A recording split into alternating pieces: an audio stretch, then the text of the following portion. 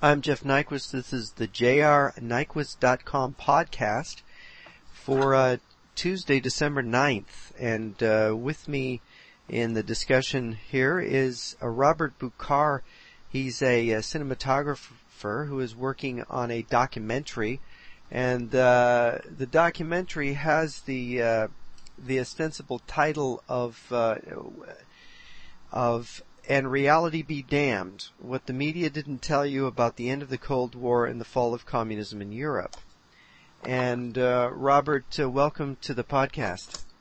Thank you. Be with you again. It's my pleasure. Yeah, this is a very interesting project because what you're doing is something that nobody has been interested in doing before, and yet the testimony and the evidence is clearly out there. You've found it. You've interviewed these unique people. And one of the people you interview is Vladimir Bukovsky, a leading dissident and he's sort of a historian who was in the Gulag. And he makes an interesting statement in your interview with him, and I have the transcript of some of your interviews here. And I'd just like to read this to the listeners. Bukovsky writes, "The West never understood the Soviet system as such. Well, when I say that I mean mainstream politicians, media, and academics, of course. The left-leaning parties and organizations, they understood it much better, but they perceived them as allies, and they would never disclose what was the essence of the Soviet system. But they would at least understand. The more conservative, central conservative forces have never understood what the Soviet system is about. It's very difficult to understand for someone who never lived there. To imagine that the whole structure would be done according to some kind of dogma, every nut and bolt of it, and governed by that dogma, generated a century ago by some kind of obscure German philosopher, it's so alien to the Western psyche. I mean, they don't believe in ideologies, and they don't live by any ideologies. They don't understand ideologies. If you talk to politicians, they're all pragmatic. They believe that everything is negotiable. And to explain to them that in the Soviet policy, Soviet decision-making, nothing is negotiable, really, and it's all this for them to enforce their own approach and their own opinion, well, they don't believe you.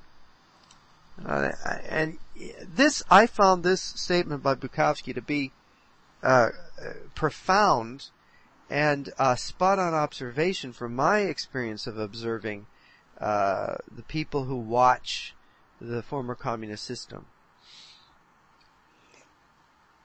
Yeah, it's a bottom line of all of those problems or issues, because one side never understood the other side, and it was both-sided, the same way Russians never understood Americans. So that's somehow in a way ironic, because when I talk to some other people from CIA, let's say, they pretty much admitted that as well as Americans could never understand what's in Russians' mind, Russians could never understand what's Americans' mind on the other side. And it's an issue of communication that shows that there is no way that the thinking of both sides is on different levels, which are incomprehensible in a way. Yeah, and of course we all kind of think or imagine that other people think like we do, that our own thinking is the model for other people's thinking. So what we do is a Russian mind is just sort of an American mind in Russia, according to Americans. And for Russians who have a completely different strategic and cultural outlook, the Americans are just versions of Russians over here. So therefore the Russians are always accusing the Americans of plotting against them, and the Americans always think that the Russians really want peace and want to have fair dealing with them. Yeah, it goes with the mindset of the majority population, which has its roots in the history. That's it. Well, speaking of history, you also, what's fascinating in your interviews, you interviewed a number of specific figures in the Velvet Revolution in Czechoslovakia in 1989. And this one particular fellow you interview, Zivchek, I'm going to ask you to talk about him for a minute. He was a secret police official there? Yeah, he was, as I know, captain of secret police, yeah. And what was his responsibility within the revolution of 1989 in Czechoslovakia? well, according to him, he was assigned to create a sort of cover-up dissident organization within students' movement in the university. And that organization had to sort of develop the partnership with other dissident organizations. And at the end, his specific, unit or organization he created was in charge of leading students' demonstration on November 17, and pretty much jumpstart the revolution or takeover, because during that demonstration, what happened was that demonstration crowd went to the specific place, and in that place it was confronted by riot police, and one person was supposedly killed, and that was sort of that emotional moment, that climax, which had to start that revolution and turn down the previous government. And of course, Ludwig Hivchak was that person who was supposedly killed. Let me clarify that. So they staged basically a riot where the riot police showed up, and they also staged the death of a martyr to this revolution. And of course, no one really died, but they needed a body, so Zivchak himself was the body of the martyred student. Yeah, and in addition to that, they had to stage that all prominent of dissident movement will be around Zivchak at that moment when it will happen, so that they will eyewitness it, and actually it was the other weird, sort of strange guy, dissident Peter Uhl, who was the person who sent this information to BBC, to London, and it hit the airwave and got around the globe immediately. And of course, there is some kind of memorial to this martyred person that Zivchak mentions that he is the just about the only person in the revolution who has a memorial to him, though he's still alive, that he can go and visit his own gravesite. And not a gravesite, but the place that he's actually the martyr who was killed, and you got like every November 17th, there are crowds of people, gathering about that memorial place. There is a plaque on the wall, and there are hundreds of candles to lit and flowers to lay down and stuff like that. It's incredible. And actually, there are pictures on internet, actually President Klaus and all other politicians laying, down flowers on that day every year in memory of this happening. So it's crazy. Secret police fabrication. Yeah. Here's a quote from Zivchak about Václav Havel, who is a dissident who took over the government or became president of Czechoslovakia after the revolution. He said, Václav Havel, during his incarceration in Ostrava Hermanovici prison, was living under completely different conditions than other inmates. He was allowed to receive gifts and enjoyed preferential treatment. After all, it is now well known that when he was released from this prison, there was a car from one embassy waiting to pick him up and took him directly to the embassy. So Václav Havel was one kind of prisoner. A one-of-a-kind prisoner. Yeah, that's right, because he was not treated as a prisoner, pretty much. He was put in the prison, but he didn't have a treatment as other prisoners. But if you look at the other prisoners at that time, like, Vladimir Huchin, or Petr Cibulka, or there was another one named Wonka, which actually was killed, in the prison. Those guys were really hard labor, prisons. They were actually lucky to survive. The treatment, they were beaten, tortured and all that stuff. This guy was sitting in the warm cell. Václav Havel, pretty much he was allowed to write letters. He was getting, caviar and cigars to smoke and stuff. So it was a different thing. When Zivchak says, is asked, who wrote the script for this revolution in 1989, and he said it certainly wasn't the West, it wasn't the CIA, it was the East, it was from the Soviet side. They wrote the script, They guided the events. And the other witnesses and people you talk to, they have a similar story, that the orders were coming down from Moscow to make this revolution. It was organized. The dissident movement was organized. It was infiltrated. It was penetrated. It was controlled, so that the whole process would be guided of this revolution by agents of Moscow, basically.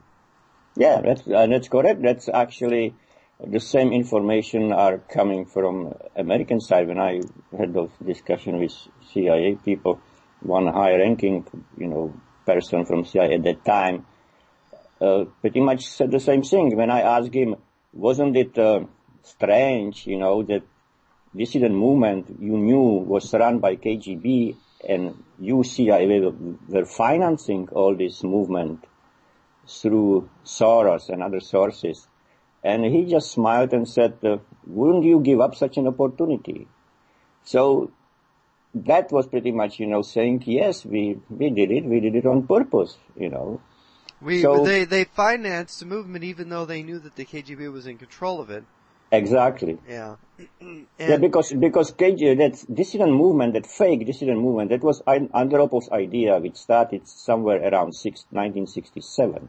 Mm-hmm. So that was sort of part of the plan to change the system. You create false dissident movement, dissident take over, and everything is fine in place, and people who are running new government are the people who we put in. So I guess CIA had no choice, and that was the only way to how get in. Just, okay, so we will support those people. We will sort of get in some sort of agreement who will be whom, and I guess at the end, it was a total failure because Russians didn't get their people in the key positions in many of those states, the people they actually wanted to be there. There was some sort of compromise. Yeah, that's what Bukovsky says. But then there's these other testimony that Havel was somehow further. It seems to me there's an interesting break in their strategy. They have these different ways to cover their tracks. They say, well, this is all spontaneous, or this is, oh no, but this is coming from Gorbachev, and Gorbachev's really a liberal, and there's a struggle between the people who want the changes to be under KGB control and the people that want them to break free of KGB control. And I begin to become skeptical as I'm reading the different testimony, and it turns out that Vaclav Havel is meeting secretly with KGB agents from Moscow during the time he is taking power, preparing to take power. And it seemed like the Russians had a wellspring of these dissidents, these controlled individuals. The way the files were secreted away to Moscow, these huge files of people, and all of a sudden files were discovered. But the people who were exposed in those files were sort of put in those files because to be sort of destroyed politically, so that they were people that the Soviets wanted destroyed. I mean, isn't there indication that these sort of games were being played as well? Of course, nothing's black and white. It's a very complex operation which can never go exactly, by the rules. So there has to be backup plans for everything. There has to be other options how to go around. And so even Petr Cibulka these days pretty much is convinced that the files he got in hands and published were pretty much made to be published and pretty much given to him because they were manipulated. Many names who should be there were not there, and many people and many names which didn't have any value were in there. So yes, those files which needed to be destroyed were destroyed or moved to Moscow no matter what, and nobody will ever find them. And of course, so Moscow has the power of knowing who was working for them and who wasn't, and being able to leak people and destroy people's careers and to make other people's careers through this process. And that includes all database of Charta 77, Charter 77 Foundation, which was actually operated from Sweden, from Stockholm, and then disappeared also. Of course, the process becomes so cynical after a while, because when people start to realize that they can't tell who's who and what people's relationships were. It all of a sudden the people become sort of accustomed to this. In Hungary a few years ago, the prime minister admitted that he was actually an officer of the secret police. The president of Bulgaria, who was just reelected last year, admitted that he was actually a recruited agent of the secret police there. It's come out in Poland now. The big scandal is Lech Walesa was an agent of the secret police, and that's been scandalized the country there. In Poland, of course, I think they have a greater national awareness of this problem and a greater resistance to these structures that the Soviets left behind, and people are actively fighting them there. But it seems like in Czechoslovakia, in Bulgaria, in Hungary, and Romania, there's no real battle against these Soviet agent networks that remain behind, that essentially control the economy or heavily influence the economy and the governments in these countries. Yeah, of course, and it comes again from the history of Poland and Baltic republics. They are the only places where people have a really life and death, experience with Russians. All those other places, they were never really in the danger of lives, coming from the Moscow. It was just a sort of suppression, but never like a war, So those people in Poland and Baltic Republic, they see it from different perspectives. They know it's a serious thing. Yeah. You also managed to interview the leading intelligence defector of the Cold War, Ion Pacepa, who was the acting former head of the Romanian intelligence service. He was the deputy head of the Romanian intelligence service. And he had some very interesting things to say, and among the things he had to say, and I've quoted this in my podcast before, and I'm going to quote it again. He said to you, "The whole foreign policy of the Soviet bloc states, indeed its whole economic and military might, revolved around the larger Soviet objective of destroying America from within through the use of lies. The Soviets saw disinformation as a vital tool in the dialectical advance of world communism. KGB priority number one was to damage American power, judgment, and credibility. As a spy chief and a general in the former Soviet satellite of Romania, I produced the very same vitriol John Kerry repeated to the U.S. Congress almost word for word and planted it in leftist movements throughout Europe. KGB chairman Yuri Andropov managed our anti-Vietnam War operation." It's interesting that what John Kerry said in April of 1971 to Congress, he basically described American troops in Vietnam as raping, looting, murdering, dismembering people, committing all kinds of atrocities, and he listed this as basically fact, that he'd done this factual study that it was on a massive scale in Vietnam. And this is exactly the thing Kerry was telling Congress, and it was reported on American television, that the KGB disinformation department was basically, in its satellite security services, were planting in newspapers and places all over the world.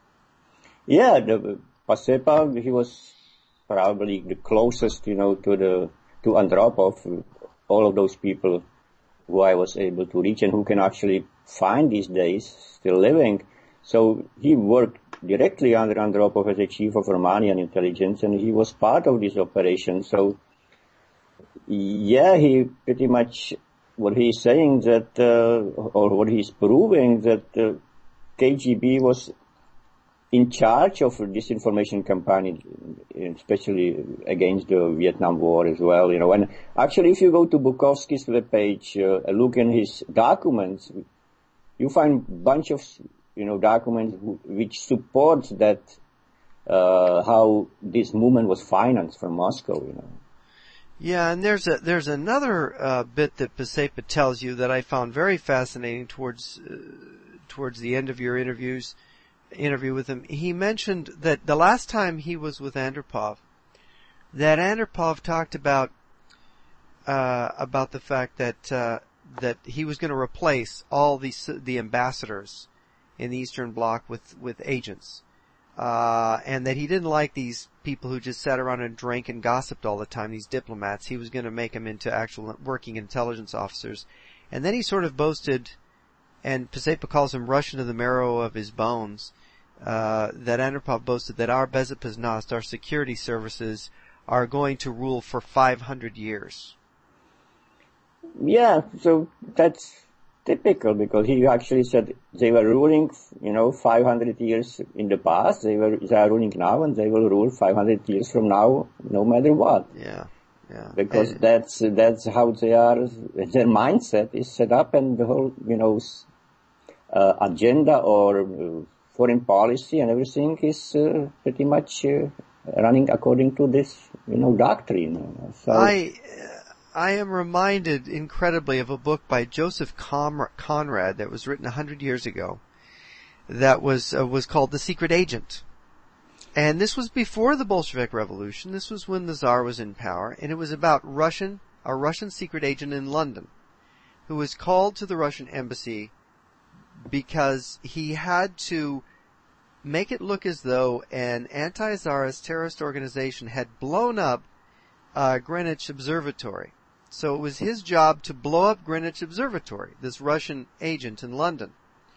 And this guy, he ran a little pornography shop in London in some sort of squalid corner of London. And so he had his wife had a retarded child, and so he sent the retarded child with the bomb to Greenwich Observatory as the means of delivering it, and of course the retarded child blew himself up on the way. And Scotland Yard got into it, but the story is again, it's the story of the security services of Russia involved in conspiracies in which acts of terrorism are committed by themselves but blamed on others, and misdirection. And of course, they also, under the Tsarist period, took over dissident or anti-Tsarist movements. There's even a story that Stalin was an informant for the Okhrana, the Tsar's secret police, at one time. So that you have this incredible system, which the Bolsheviks perfected to a great degree. The communists perfected and spread to countries like Czechoslovakia, Romania, Poland. And the West going back to what Bukovsky says, the West does not understand any of this. No, they don't understand, and they can't, and they don't want to understand it, I guess. That's the other thing, because it somehow, disturbs your state of mind to just hear this stuff. And if you have to admit that that's the case, it's amazingly disturbing. Now you interviewed Robert Gates, who was the head of the CIA during the collapse of the Soviet Union, and I read the statements that Gates made in there, and I've read the statements of Bukovsky and Zivchek and all the other dissidents and defectors that you have interviewed, people from over there, the other side of the Iron Curtain divide, and it seemed incredible to me, but I got the impression that Robert Gates was completely at sea. He did not understand the Soviet system. He didn't understand how the secret police worked. He didn't have any idea of what they were really like or what they were really up to. Well, maybe he doesn't want to say that, or cannot say what the truth was, but that's that's what he's saying, and it looks like it was the case for the whole CIA. Like, look at it that way. Even Bagley pretty much admitted, that when after the Cold War ended and he was able to talk to his counterparts in Moscow in KGB who actually worked against him in the past, he realized that all operations CIA was doing after World War II in Poland till the end of Cold War were set up by KGB. So that means that CIA had no clue what's going on in Eastern Bloc. Mm-hmm. And that's terrifying. So they were pretty much walking blind in darkness for all that time. So they couldn't understand what the heck is going on because they didn't pay attention to those defectors who were saying important things which were very uncomfortable and disturbing. Yeah, and of course defectors that were like Anatoly Golitsyn, who amazingly predicted the collapse of the Soviet Union, predicted it would be organized from the top, that the KGB would be involved in organizing and directing the collapse of communism, and of course it happened just by the numbers, just the way Golitsyn in 1984 predicted. And that's rather remarkable, but Golitsyn's name is mud in the CIA. They don't want to hear about him, they don't want to talk about him, they think he's discredited.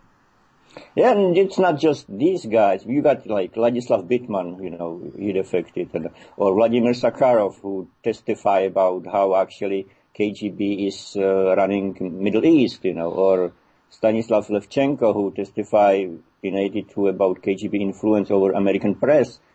All that stuff. And Sergei Tretyakov recently, pretty much 2001. Yes. And nobody makes a big deal out of it. Nobody listen, nobody notice. No, they don't pay attention. Here you have a culture, the United States, and you would think that you'd admit that I don't really understand the Russians, so let's listen to what a Russian has to say. Let's hear what a Russian who's risked his life, like Sergei Tretyakov, to defect has to say. And the most astonishing statement that Tretyakov says, which is the same as Pacepa told you, he used the term destroy America, that's their goal. And here, Pacepa defected almost 30 years ago, and Tretyakov defected within the present decade, and they're both saying the same thing, whether or not the Soviet Union's in power. I mean, Tretyakov said that even more than during the Cold War, the present Russian Federation wants to destroy the United States.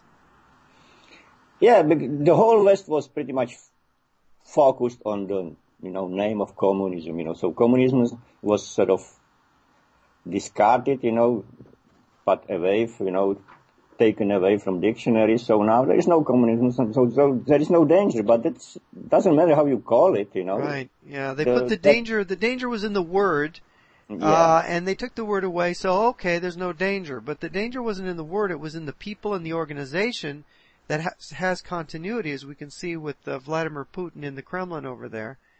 And the fact that 80% of the Russian government is KGB. Yeah. And some things are really terrifying and eye-opening. Like if you go back to Vladimir Sakharov, who actually testified, about Soviet push in the Middle East, according to what he said to Congress, in 1980, KGB had 2,000 agents fluent in local languages in Islamic countries, and the Middle East was the KGB's top priority as the key to breaking Western, democracies. Yeah, because our dependence on oil.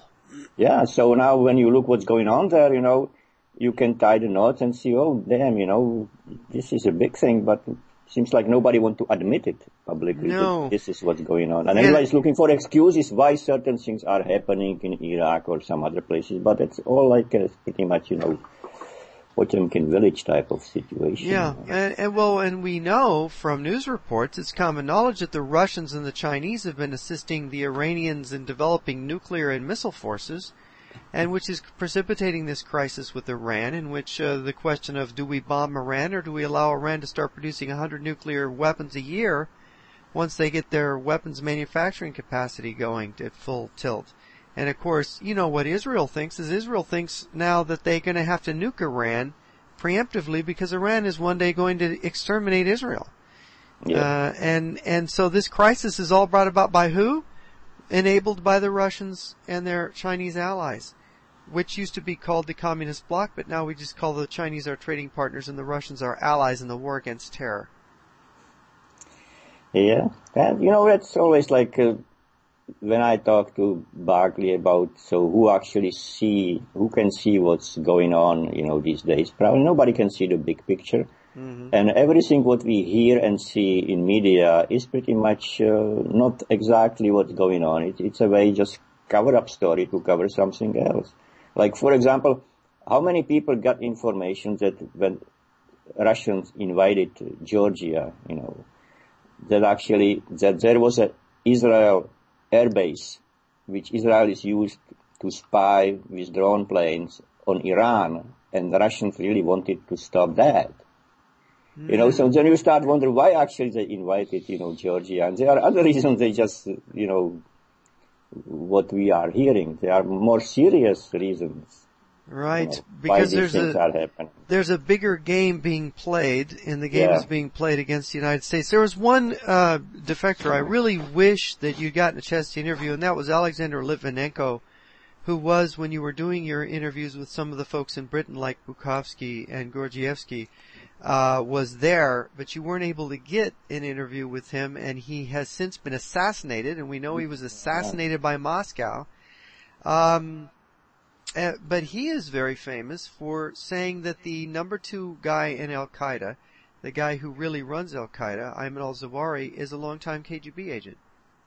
Yeah, Litvinenko, he refused to talk on camera about these things. Why do you think he refused to talk on camera? I don't know. I have no idea. Maybe he was suspicious. He was careful. He was scared, probably rightfully, as we know. Yeah, as we know. And but interesting part is that Gordievsky, who was helping me to get in contact with him, said later, "Don't worry about Litvinenko. He's young. He doesn't know anything anyway," which is quite sort of strange. And in a way, Gordievsky had no idea actually what Litvinenko knows and how serious that is. So that again shows you even insiders, don't have the whole picture of what's going on. No, that's right. And so in this documentary project, what you've done is you're basically talking to the different men who are holding different parts of the elephant, saying what they think they're touching. Yeah. Exactly. And that's fascinating when you compare how different people see it from different perspectives. But even everybody see his own way in the whole picture.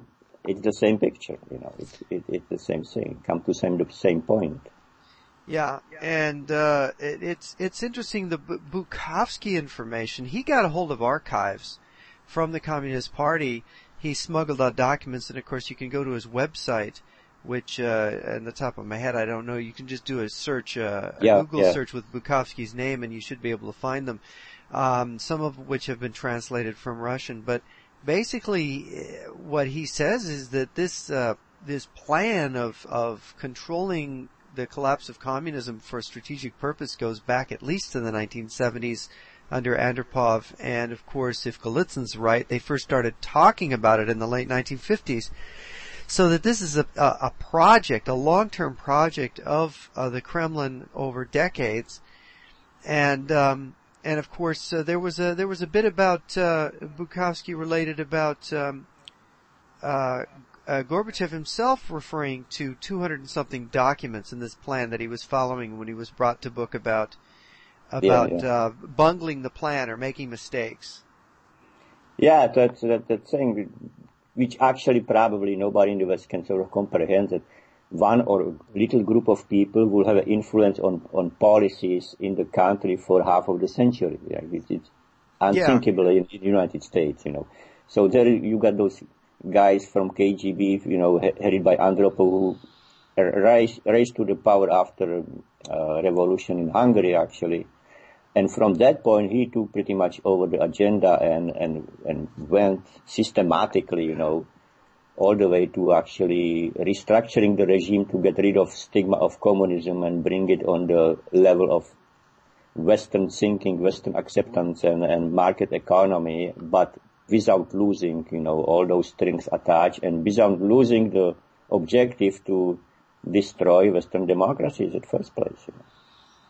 So, and of course it's hard to tell, but where do you put this whole process now that you've done this, you've been working on this documentary project for, 3 years now? 4 years. 4 years now. Time flies. Yeah, time flies. Where do you think the Russians or the Soviets are in their process? Are they about to put together the Soviet system and turn the tables on the West, that they have accomplished what they wanted to accomplish during this period of the collapse of communism, and that they're now ready for a new Cold War, they're moving back? What is your sense from talking to these people? Well, I don't think there is coming anything like new Cold War. There is just what's going to happen more and more. They will tighten the screw on Europe and slowly take control over that, European community. That's pretty much what actually even Bukovsky is saying. It was the original plan to squeeze former Eastern Europe between Western Europe and Russia and Soviet Union, and pretty much use them as much as possible so they can control them completely. Of course, it didn't went exactly that way, but, Germany is pretty much well under influence of Russia now, as much as more than anybody else in Europe. And the whole European Union existence is shaky, and it's constantly expanding, but it's bureaucratic, heavily bureaucratic. And if you look at all those EU, institutions, it's all following the principle of former Soviet institutions. It's the same model. It's heavily socialist model. And now, if you add energy dependency from Russia and their influence over economy and politics in Eastern European countries, so there is no way that in the near future Eastern Europe will become really democratic. Yeah. So basically, what this whole strategy is accomplishing is to bring the one European house that Gorbachev talked about, where all the Europeans are together with Russia, in Europe from the Atlantic to the Urals. That it's one great big gigantic Russian-dominated continent, and America's sort of gone. NATO's gone. There's no real Cold War. There's no resistance to Russian dominance. Russia just simply dominates. Yeah, I guess. I don't know if dominance will be the right word. I would say it's influence, strong influence. Dominant influence, strong influence. Dominant influence. The dominant so pretty influence. much push Americans out of influence in that region, And of course, if America is pushed out of its influence in Europe and out of the Middle East, and now we know Latin America, what you're seeing is America really will be completely isolated, won't it? It'll be completely cut off and isolated from everybody. Yeah, completely marginal, yeah. Like you see, if NATO collapse, so what will be left from, influence in Europe? It will be completely under Russian influence. So it will be just like Lenin said, we will socialize the world until the United States is the last dinosaur of capitalism, and then we'll just strangle it because it'll be all by itself. Yeah, and look at around the globe. I guess the socialist, system is in majority these days almost, or there's plenty of it. Even Gates was saying that he doesn't see any reason that socialism will come back. I guess it's coming back very strongly. He seems to be out of the loop on that one. Nobody bothered to tell him that it's already happened. That Daniel Ortega is in power in Nicaragua, and you got Hugo Chavez in Venezuela, and Evo Morales in Bolivia, and Lula da Silva in Brazil, and the rest of them are all kind of starting to fall into line with that. And Colombia is still holding out in a civil war, but you know what the Democratic Congress is going to do to that? They're going to abandon Colombia, so Colombia is going to be squeezed. So pretty soon, and we know Mexico is controlled by the Russian and Chinese and Mexican mafias. So that leaves the entire of Latin America basically in the Russian influence, zone of influence, I guess. And then you look at the African continent. Nothing rosy there, and Asia. So what's left here, So they basically they take over the world and they leave America. And of course we've got, you could say that Obama, the furthest left senator ever elected to the U.S. Senate, has now been elected to the presidency. Yeah. And that really is astonishing. It reminds me of a quote. It was from We Will Bury You, Jan Sena, in his 1982 book. He wrote about the plan that they were told about in Czechoslovakia in 1967 when Konstantin Katushev came from the Soviet Central Committee of the Soviet Party to inform them what the strategy was. And he said that the United States, looking 30 years and beyond, the United States is going to suffer a depression. They're going to elect a progressive president who's going to be a transitional figure between the United States transitioning from the current capitalist system and the other system, because capitalism is going to experience this crisis.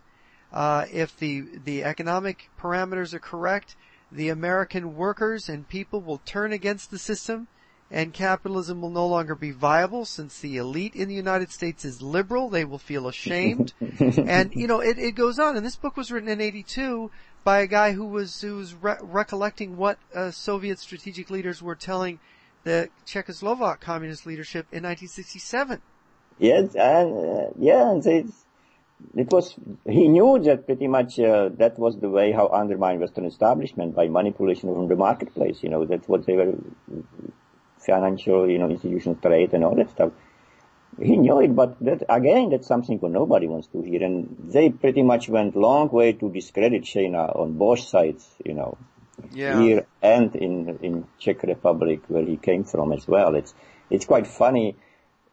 Even Interior Ministry now has a huge website about Shayna, who pretty much, they say, was nobody. But they have a huge website with all the material in just to discredit him. And when I talk to some people who are actually digging in the files over there, they created an Institute for Studies of Totalitarian Regimes, so they have access to secret files and they're digging stuff. So even the person, one of them told me, well, Shayna now, he's not taken seriously. But he admitted that in those files, they find some documents which actually exactly support what he said. So, yeah, he's a liar, but yeah, he was right. That is most amazing. And the same thing about Golitsyn. They have to, these defectors that talk about this strategy, it's like, they believed, for the devil to do his work, people must believe there is no devil. And the devil has, in the first instance, convinced them there is no devil. Yeah. And so he has they're able to operate like this. And whenever you try to mention this or bring it up, people think you're crazy. Yeah. And another anecdote about Shayna. After I met a couple of times with Joe Douglas and talked about Shayna, I said, well, this is interesting. That will be film or documentary itself, about Shayna. Mm-hmm. So I had a sort of friend or guy I knew who was my former producer when I was working in Prague, and he was at the same time, he was the colonel of military intelligence. So, and anytime I went to Prague, I just met with him, very interesting, educated guy, speaking many languages. He was attaché in China, France, and during my times, he was producer mostly on films, documentary films. He went around the world when nobody could travel. Mm-hmm. And every time they went somewhere to shoot something, and when they came back, there was a revolution. There was like was a Portugal, Nicaragua, Middle East war and stuff like that. But anyway, so I got a document. I sent him a document with names. Shayna named during his interrogation, during his debriefing in CIA, and I asked this guy, do you know any of these people, and can you put me in touch with who actually knew Shayna? And from that point, he stopped any communication with him. He disappeared, Oh man, yeah. When I came to Prague to meet him, we had set appointment. He didn't show up. So I shot all that other stuff, and day or two before my departure, his wife called me and said, well, we had to move, we changed the phone number, apologize for that, blah, blah, blah, and then, he vanished from radar screen. So there must be something in that shit, Yeah, well, see, there's the thing that's interesting is that if you look at this, fact that people are still covering up, the truth is not out, people don't want to talk about it, as if they would be punished for speaking out of school. That means the system's still running, the game's still afoot, the strategy's still on, only it's such a subtle, beautiful, patient strategy. And they have all the time in the world, and they have the organization built to carry it out. Yeah. Yeah, look at it. Zhivchak and Huchin, so Zhivchak organized all that thing, play that, whatever. Mm-hmm. Then Huchin came from the prison, became officer of the new intelligence services, went actually after Zhivchak to prove him that he is involved in a radical, left movement, terrorist movement, and his connection with Iraq embassy and stuff like that. So Then Huchin ended up in the jail, Mm-hmm. In a Democratic jail. A Democratic jail. He was sued process went for 5 years before he was acquitted of everything. And Zhivchak, in meantime, is doing his work without any interruption. Yeah. Yeah, it's very interesting. And the great dissident, Vaclav Havel, did nothing, did not lift a finger to help Huchin. Yeah. Well, that was that whole dissident movement, how it was established, if you go back again. So yeah, let's say KGB ran the movement. So they came to the point that whole Charter 77 organization, which developed underground, snowballed too many people who shouldn't be there, who were like real revolutionaries in a way, you might say. So what they did, they either put them in brutal jails or forced them to immigrate outside, So then they cleaned up the system, and only dissidents who left were those who were pretty much approved to be involved in the future process. Yeah. It's ugly like that. Simple like that. And then when they took over, they sealed all files on those people who stayed in the system. So those files nobody will ever see, so nobody would ever be able to say what happened, how they were involved in that process, and so on. And the only person who knew where the file goes, 2 years ago, I think he died in car accident, so coincidentally. Yeah, it is interesting, very interesting. And of course, the financial elite in the West, so willing to work and cooperate with Gorbachev and these other people because they think, they're turning our way, they're becoming capitalistic, we'll work with them, we'll help them to integrate with us, thinking they're winning, but they're really just giving the keys to the kingdom over to Russia. So now Russia has gained and influenced tremendously and been able to penetrate and infiltrate more and further everywhere. And with you interviewed Bill Gertz, the Washington Times national security correspondent, and he was very negative on the CIA and the U.S. security establishment. He basically painted them to you as a bunch of Keystone cops, didn't he? Yeah, right, and probably rightfully so, because they really never had really insight, and they just served what he's saying, or what other people are saying. CIA is here to actually serve the president, so CIA is collecting information what president wants to hear, Yeah, that's what somebody told me. I worked when I was in graduate school. I had a professor in graduate school who worked every other year in Washington. And he once made the statement that what they do, these intelligence analysts in Washington, they all spend the day calling around to find out what the higher-ups want to hear. And then they cater to it. They basically do their analysis around what the higher-ups want to hear, and that keeps them in their job. If you actually did your own independent analysis, you weren't going to be invited back the next time to work in Washington.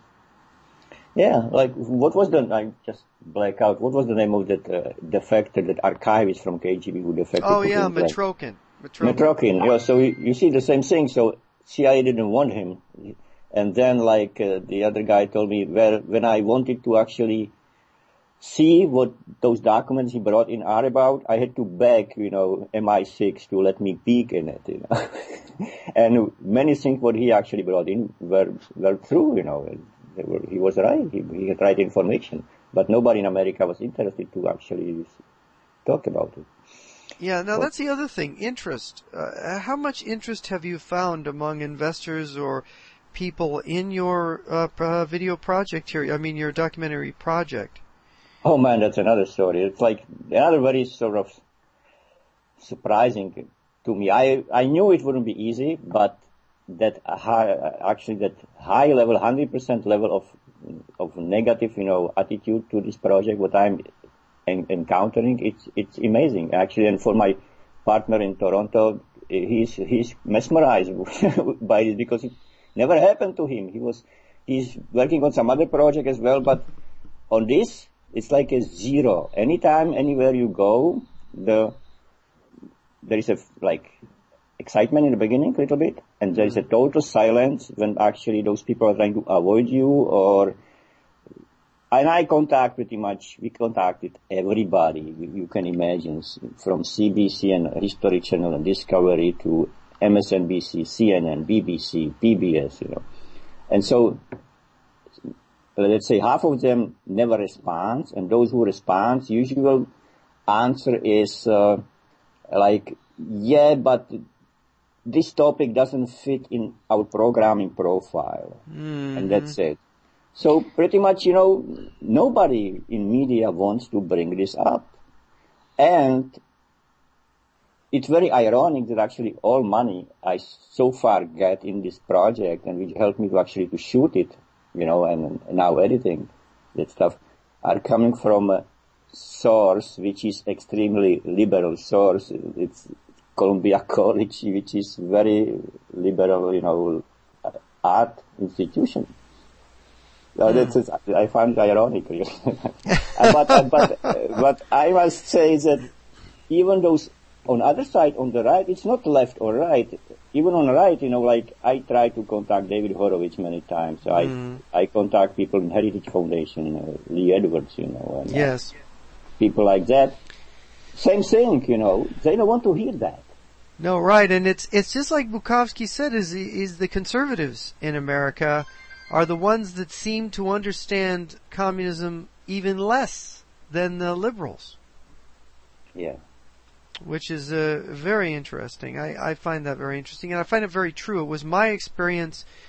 It was my experience as well, and when I try to because they have their economic view. Oh well, socialism doesn't work. It's going to collapse. It's collapsed. It's Reagan won the Cold War. We don't want to. They don't want to hear that maybe it wasn't really a clear-cut win like they think. They don't want to feel like they're going to have to go back and do this over again, or have to explain that they're struggling against socialism and socialism is somehow winning. And right up to the victory of Barack Obama in this election, a lot of my conservative friends absolutely refused to believe that it was even possible for Barack Obama, someone that far to the left, to win the presidency in the United States. And I kept telling, why isn't it possible? The whole country's changed. Everything's moving further to the left. What are you talking about? Yeah. I went 2 years ago, I went to Washington to film a dedication of that memorial to the victim of communism, which Heritage Foundation was sponsoring. So I booked this trip with them far in advance. When I got there, I was detained by Secret Service. I was not allowed to actually film it. And then next day I went to those roundtable discussion with all those people who came in, and it was fascinating, amazing stories from all around the country, how people suffer, through that communist history. But I got a feeling from the whole thing that the whole attitude to this is, okay, let those guys sort of live on. They will die soon, and we will go on. We will forget to communism, and not because there was not serious interest actually in what those people are saying. People were just saying certain things, but it was okay, let them talk. It will go out. It will go away. Mm-hmm. It was very, very sad, sort of feeling that you realize that, yeah, all these are presented here. You see that it still exists, but nobody give a damn anymore because communism is a history. It doesn't exist anymore. Yeah, it's like Andrei Nevrasov said. He said that they never understood the right word wasn't communism. The right word was totalitarianism or secret police regime. Yeah. And that didn't stop. They've created a new, sleeker, more effective, more clandestine way of controlling and manipulating. It's not the old brutal Stalinist way, but it can turn very brutal, as someone you were trying to interview, Alexander Litvinenko, was killed between, in the process of the last 2-3 years. These people, what they're saying is actually there are forces that are willing to stop their mouths by killing them. Yeah, as Peter Cibulka is saying, in Prague, he's saying, so if new secret with new intelligence services now in post-communist, Czech Republic, during 20 years were unable to find any KGB agent. There are only two possibilities. First, there is none, which is nonsense, or they are all in the government. And of course, that is completely logical and inarguable, basically. That is the way it is. And of course, you got to wonder. I've talked to intelligence defectors, and one of my questions was, well, what kind of agents did you recruit in the United States? And the guy looked me straight in the eye. At the time, I was with a bunch of journalists, and he said, journalists. Yeah. That's who they recruit. And so if the number one target for recruitment in the United States is journalists, and they've got the money and the resources and the manpower devoted to recruiting journalists, what do you think we're hearing on the news, and why do you think things, how are we being influenced in this country? And I think there is this influence, this slant. People just don't see it. We're like fish in water. We don't know it's water passing through our gills because we're always around. It's always around us. We just take it for granted. But it's right here. It's all around us. We're being influenced and we don't even realize it. Yeah, this is very, especially, sensitive issue when we bring this up. People get nuts when we say that. Because you're saying something paranoid, I suppose, instead of something that's objectively true. It's amazing to me how people blank out the existence of these enormous totalitarian regimes with hundreds of thousands of agents around the world operating in hundreds of countries, and they can just look at that and say, oh, it's nothing. We have our CIA, which completely misunderstand. The CIA is tiny compared to these groups. It's incompetent compared to the professionalism of these groups. And it's just not, it's like measuring apples and oranges. It's more like measuring apples and little pomegranate seeds is what it's more like. It's just not the same thing at all. And of course, when you yourself have talked to CIA people, you can get kind of dismayed and think, well, don't they realize who they're up against? Don't they understand their enemy? Don't they know the methods their enemy are using? Don't they realize that they've been tricked or fooled, or that this isn't really what it appears to be? And you talk to them and they don't seem to show any indication that they really understand at all. Well, again, all those people working in the field, they don't know they are doing their tasks, their operations. So everything is in that sort of brain part of that organization, which, of course, its mindset, it's different, Yeah, and in this case, the mindset was in the United States, was educated at our liberal universities where Marxist professor was mainstream, and they themselves have more Marxist views than some of the East agents they're working against. Yeah, look at just that Venona, case.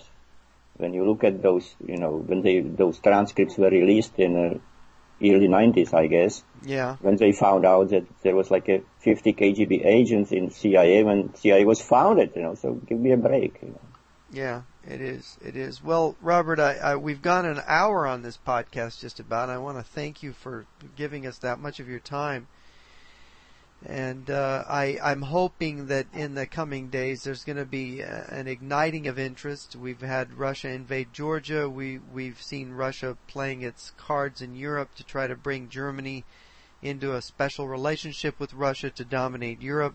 And so these things are playing out. And maybe people are going to wake up and they're going to want to see your documentary. Yeah, can we just say that people can get more information on my website? Yes, please. Which is accessible to your website if they click under the trailer which is running there, and it will take them directly. Or they can Google Bukhar film, and I must say that by the end of the year I will start dedicated website to this project, which will be www.collapseofcommunism.com, so that it's coming up, it's in progress, work in progress. And now. Of course, that's Robert Bukhar. Bukhar is spelled B as in boy, U-C-H-E-R. A-R, sorry, A-R, B-U-C-H-A-R. Here I'm looking at your name and I just said it wrong. And also at the jrnyquist.com website, you can see there's a trailer of the documentary there. You can see some excerpts from it, and you can then link to Robert's site. So, well, Robert, I want to thank you for being with us. Thank you very much for having me.